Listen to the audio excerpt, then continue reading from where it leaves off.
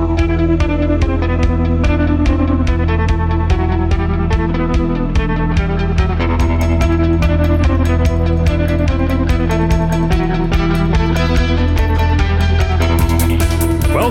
to None Dare Call It Ordinary's 29th bonus episode.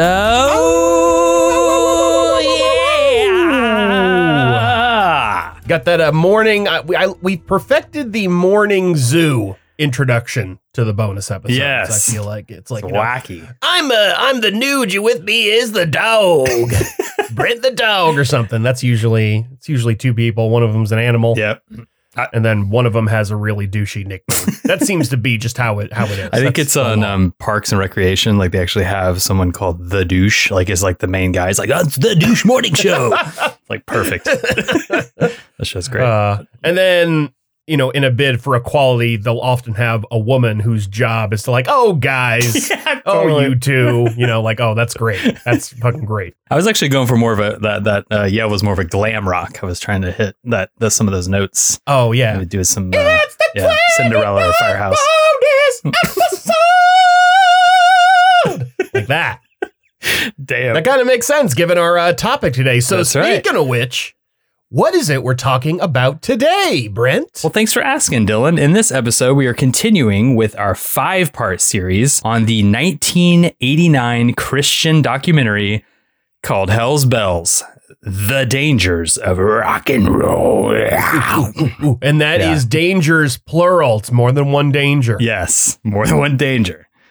Because this thing is extremely long. It's like 5 hours long. So we had to break this up into parts. So this is the chapter 2 we're going to be discussing, the root of rock. Ooh, and rock is it's a tree. Yes. I don't normally think of rocks as trees. Rocks are trees. I had some geology classes. This is true. So if you remember from our last episode, the presenter was a man by the name of Eric Holmberg.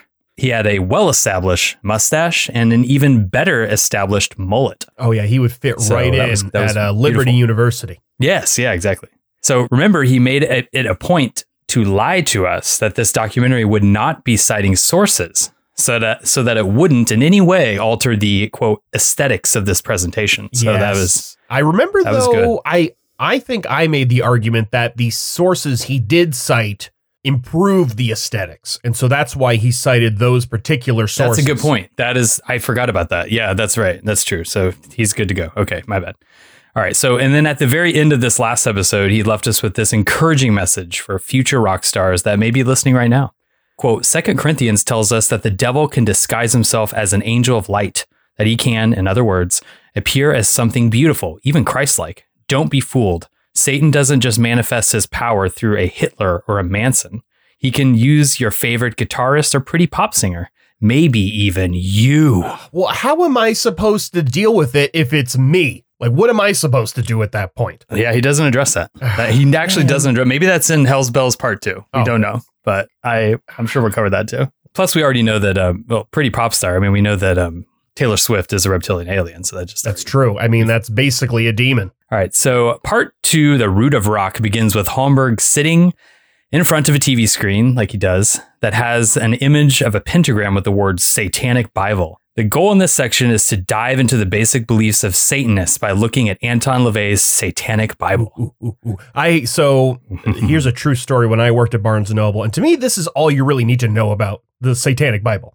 So I was looking at it, I would see it from time to time, and I'm like, it's the Satanic Bible. I got to take a look. I got to see what these folks are about. Yeah, who doesn't? And when you open and look in the beginning, there is a dedication, and it just says, "For Anne." And it's like, are you fucking kidding me? This is the Satanic Bible. For Anne. Please. That's... Yeah. Come on. How were we supposed to take this seriously? So just know the rest of this episode is for Anne as well. Okay, good. Whoever she is.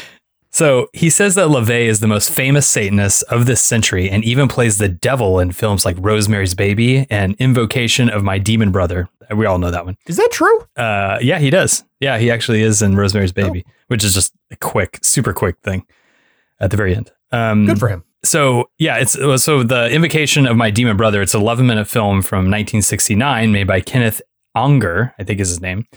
And guess what? I guess Mick Jagger, he plays a Moog on the soundtrack. So I guess he's getting involved in some of this.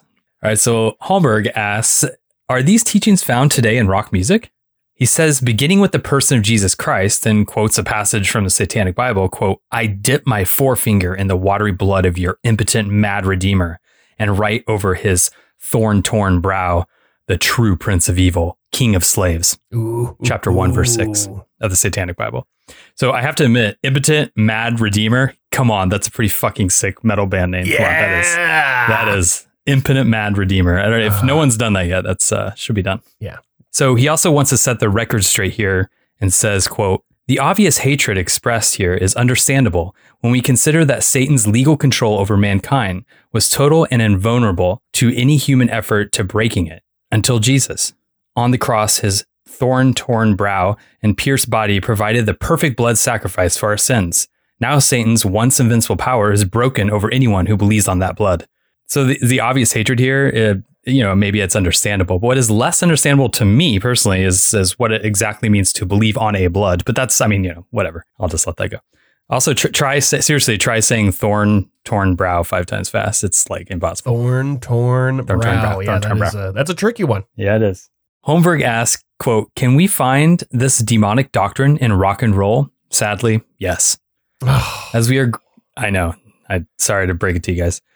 As we are graced with the cover art of The Damn's Grimly Fiendish. Once again, one thing I want to say, and I noted this last time, where I feel Holmberg is like the arch conservative Christians who are very homophobic, who then turn out to be themselves gay. Right, yeah.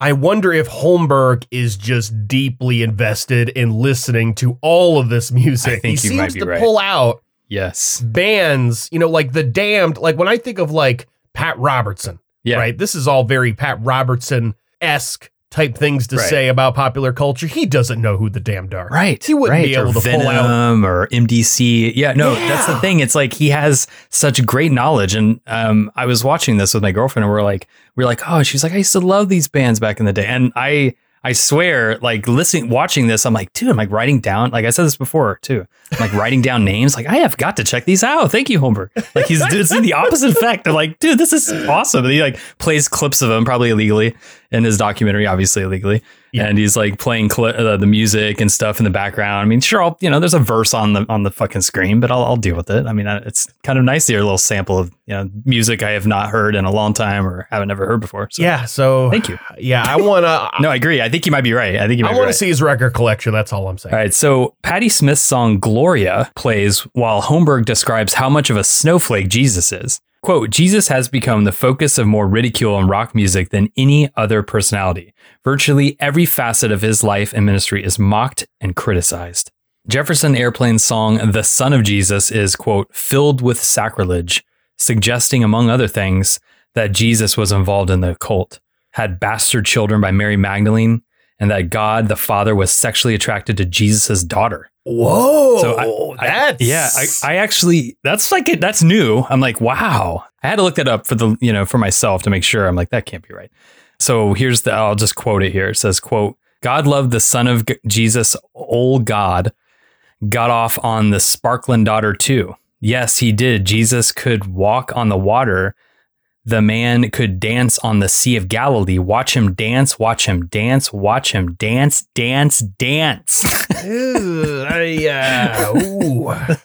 The beginning of it's a little weird. The last part's fun. But. Yeah, I like it ending with Jesus dancing. Yeah. Dancing on water, which is way more impressive than just standing. Yeah, exactly. Or walking slowly. But also, I have to say, let's not take Jefferson Airplane's Satanism too seriously. I know we need to check ourselves. They also had these lyrics from their song, Watch Her Ride. Quote, it's all that I can do to sit here and let you blow my mind. Ah, my mind, you're so fine. In my mind, you're so fine. In my mind, you're so fine. You're so fine. In my mind, you're so fine. In mind. Oh, man, that is glorious. So that is. This reminds me of, pretty sure that was the right cadence too. Exactly the same. There's all of these, you'll see these memes once in a while where it's like, new music is so stupid. Let's compare these lyrics from Beyonce to like the Beatles or whatever. And, it's like, I agree about that particular comparison, but stupidity in popular music, it's it's been with quite us for a while. common and old. So I'm just like, let's not pretend this is new. Seriously. Also, it's funny because when we talked about OurLadyIsGod.com, that's when we were introduced to the idea that the Lord and the Holy Spirit were gay married and were the gay parents of Jesus. And now we're learning there's some kind of incest stuff going on in the Trinity, which is another level. Like, God, gross.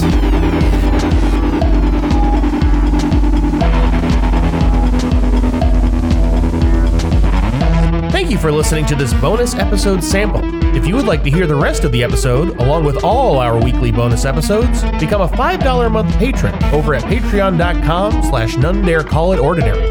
That is also where you'll find any blog posts, pictures, and news updates to go along with our regular series.